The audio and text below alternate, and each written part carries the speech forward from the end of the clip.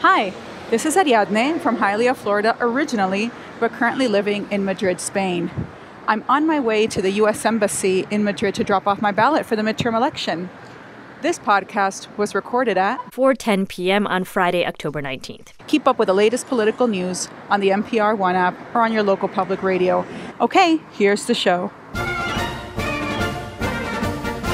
Hey there, it's the NPR Politics Podcast. The Justice Department has charged a Russian woman with interfering in the 2018 midterm elections. It's the first such charge we've seen this campaign cycle. I'm Asma Khalid, political reporter. I'm Ryan Lucas. I cover the Justice Department. I'm Carrie Johnson. I also cover the Justice Department. And I'm Phil Ewing, National Security Editor. So, Carrie, why don't we start by having you just explain who this woman was, 44-year-old Elena Kusainova, what exactly she was accused of doing. She's from St. Petersburg, Russia. She's still inside Russia, and she's basically been accused of acting as the accountant for a company that's been conducting information warfare in U.S. elections and in elections in other countries as well. In these new criminal charges filed on Friday, the authorities say that she was part of an operation to target U.S. elections up to and including these November 2018 midterms by disparaging certain political candidates, pumping up others, buying ads on Facebook and other social media sites, and basically trying to sow divisions within the U.S. on all those hot-button issues, things like gun rights, LGBT rights, race relations, and any number of other things. So to be real clear just on one thing that you mentioned, Carrie, is that she is in Russia, so it's not as if the United States Department of Justice can force her to come to the U.S. and somehow have a trial, right? I mean, what does this mean that they've charged her? This is part of an ongoing naming and shaming operation the Justice Department and the FBI are doing. Basically, they're trying to let these Russians know, we're onto you. We see what you're doing. We saw what you were doing in 2016. We see what you're doing up to this day. We want to make it hard for you to go on vacation to places where the U.S. might have extradition treaties. And one day, maybe we'll get lucky. We'll nab you and bring you back here to the U.S. to face justice. Another thing that I think is important about this is sort of the fact that the public gets to hear about what the Russians are doing. It informs the public so that they have a better idea of what to look out for. And this is not something that the public had, this sort of knowledge in the run-up to the 2016 election. So this way the public can be more informed and keep an eye out for possibly fake news and fake social media accounts so that, they can be wary of such things. Just one more point on these court papers that were unsealed on Friday. This case is being pursued by the U.S. Attorney's Office in the Eastern District of Virginia and the Justice Department proper. This is not being pursued by the special counsel team. And one significant thing about that is that those folks are going to continue to be employed, those folks in the U.S. Attorney's Office and at Main Justice headquarters in D.C., long after this special counsel team disbands. So it seems as if the DOJ is treating this threat as something that's going to be around for a while, much longer than Bob Mueller is. It's also a reminder, as Carrie pointed out earlier, that the U.S. can't arrest these people. So all the Russian suspects that have been charged by the Justice Department in this investigation so far, the so-called Internet Research Agency, the military officers with the GRU, the Russian Army Spy Agency, they're still out there. They're still doing all the things that they've been doing all along. And one message that comes through these court documents on Friday so clearly is the Russians have been doing this, according to this, since 2014. They continued through the 2016 election, and they are continuing to do it even as we speak today. There was also a report released by the Office of the Director of National Intelligence that kind of gives us a state of play of where election security is at this point. There were some, I would say, fairly dire warnings in some of the headlines that I saw, but can you kind of give us a synopsis of what we learned from that? Right. Well, it was a joint statement from the Director of National Intelligence, the Justice Department, the FBI, and the Department of Homeland Security, which is a signal in a sense of how important they take this issue right now and how much of a concern it is and how they kind of want to put public concerns at ease, let people know that they are addressing this threat, they have it on their radar, and they're trying to deal with it. One of the things that they talk about is foreign influence campaigns. We've talked a lot about the ones that the Russians are conducting. They also say that China and other foreign actors are doing these sorts of influence operations as well. Certainly what we've talked about most is Russia because they have been the most effective as far as we know publicly.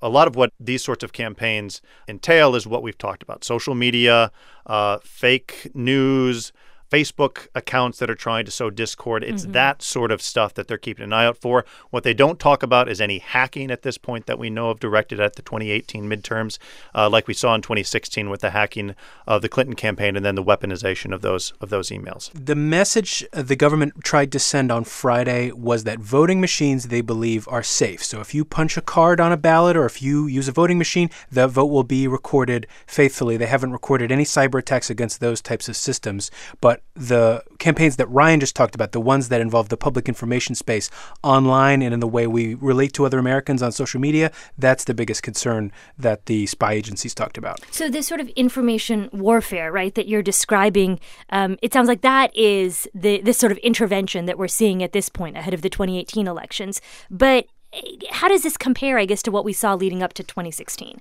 Well, earlier this summer, and actually just a couple of weeks ago, we heard from some of the leaders of the national security establishment, with Director of National Intelligence Dan Coats, FBI Director Christopher Wray, even the Deputy Attorney General Rod Rosenstein have talked about the level of activity that we've seen from foreign actors trying to influence the vote. And what they said in the case of Russia in particular is that, yes, the Russians are active. It's not the same level as we saw in the run-up to 2016, but that doesn't mean that they can't flip the switch. And suddenly we're going to see a whole different level, and this could just fly off the charts. One of the more interesting things to me is that once again in these criminal charges we saw against this Russian woman on Friday, there's no allegation that any Americans were conspiring or were witting collaborators in this information warfare campaign. But the Russians, once again, are successfully exploiting divisions within American society and doing it very, very effectively in a way that troubles not just the intelligence community, but all sorts of political leaders around the country. It's worth adding on that very important point that they are not creating divisions. They are exacerbating divisions that already exist in American society. You mentioned some of this is like around gun control, immigration. These are cultural fissures that I will say as a political reporter we got in the country. We hear consistently from voters about these things, but it sounds like you're saying they are just taking this and intensifying it in the social media spaces. Absolutely. And some of the documents referenced in these court charges from Friday talk about witch hunts and making fun of Barack Obama, making fun of the late Arizona Senator John McCain, targeting politicians on both sides of the aisle for some of these kinds of rhetoric we've been hearing in political ads here in the U.S. over time. And even things like the NFL protests, the anthem protests. Oh, interesting. Phil, can you give us a sense of, now that we know that this is happening, at least in the information space, what, say, U.S. officials are doing, and is this something that we've been, you think, as a country, successfully able to combat thus far, when we're talking about the administration's response? The government says that it wants to make the public aware about this as much as possible. The FBI has launched a special website that's focused on public information campaigns. The Director of National Intelligence, Dan Coats, other people at his level talk about this publicly much more than they used to. But the facts that are made clear in these court documents shows how much this continues to take place on social media, on Facebook and Twitter especially, and frankly, what a bad job those two platforms have done in scrapping these sorts of things. These court papers are filled with examples of Russian influence mongers creating fake accounts, pretending to be Americans, and posting memes about President Barack Obama, the former president, his ties to the Muslim Brotherhood, ostensibly, or the coverage of the Austin bombings that took place last year and how much the media was ignoring them because the victims weren't white, because they were Black and Latino at the time. And these, as Ryan indicated, are American controversies taking place naturally in our own context, but the Russians are very skilled on social media at getting in there and trying to turn up the volume as much as they can. So skilled that there's actually some instructions quoted in these court papers. Oh, wow. That in this part of this Russian campaign, they're telling Russians, listen, if you want to target American liberals, don't mention the site Breitbart. And if you want to target American conservatives, steer clear of mentioning BuzzFeed. These people know what they're doing. So talk to me a little bit about what the social media platforms themselves are doing, what these tech giants are doing. I know our colleague Tim Mack did spend some time with Facebook just this past week, and Facebook is sort of touting this election security war room that they've developed. But I'm curious if any of you have a sense of how successful this has been, because to some degree also, you know, the Russians and whoever it is trying to interfere could ostensibly just invent new tricks. What the platforms have focused on is transparency. So they're responding in the way that the American political system has historically to campaign influence issues, where if you buy an ad that says Obama is a part of the Muslim Brotherhood, Facebook wants you to have to disclose who you are and thereby disclose the origins of that type of messaging. So that will be in place for political campaigns going forward. But in real time, when you're scrolling through your Facebook feed, who's actually going to look at that and do the research and say, aha, this appears to be a foreign influence campaign? If it's going to have an effect, it's not going to stop the problem, and it's not going to keep our information environment in the United States pristine in any way.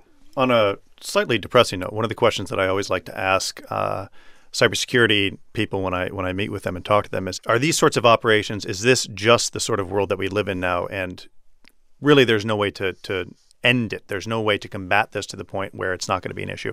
And the depressing answer that I generally get is, this is pretty much the world we live in now. So it's like you're constantly playing defense. You can never really entirely fix the problem, right? You're just sort of trying to blockade. Is that fair kind to of a say? whack-a-mole is how people Yeah, often that's a describe good it. example. Yeah. Okay. It's a dilemma that counterterrorism professionals have talked about for many years because we have an open society. We have freedom of movement. We have freedom of speech. You can go wherever you want within reason. And in the old days, we worried about terrorists exploiting that. These days, we're worried about foreign governments exploiting that because they can move much more quickly than Facebook and Twitter can to clamp down on them. And the U.S. government really has no way to stop that from taking place.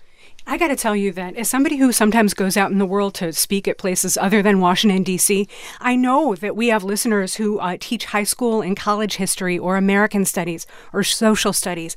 And at the high school and the college level, they are trying to educate people, young people, about how to recognize some of these phony memes and information warfare attacks to try to get at the problem that way before people start logging into Facebook and believing everything that they read. There's actually a real kind of effort at civics education out there aimed at young folks to try to get them to recognize these things that are targeting them everywhere they go. And that's wonderful, but that's like a generational struggle. It's going to take years and years to get an educated voting populace that's conscious of such things. Just to kind of wrap up the conversation here, it sounds like the interference that we are seeing is really just essentially on the information level, the information in public space. But it's not really a matter of voting. Like if I am a voter going to vote, there's not a real threat to election security in that way. Is that right? According to what these national security agencies said on Friday, they haven't identified any cyber attack that is going to result in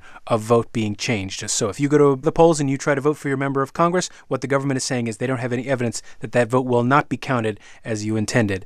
These interference campaigns focus on the public information space in the United States, on social media especially, and they're attempting to change Americans' behavior by the information they take in and the way they think, as opposed to the actual way that votes are collected and counted. Well, that is it for today. You can keep up with our coverage over the weekend on your local public radio station, on npr.org, and on NPR One. I'm Asma Khalid, political reporter. I'm Ryan Lucas. I cover the Justice Department. I'm Carrie Johnson. I also cover the Justice Department. And I'm Phil Ewing, national security editor. And thank you for listening to the NPR Politics Podcast.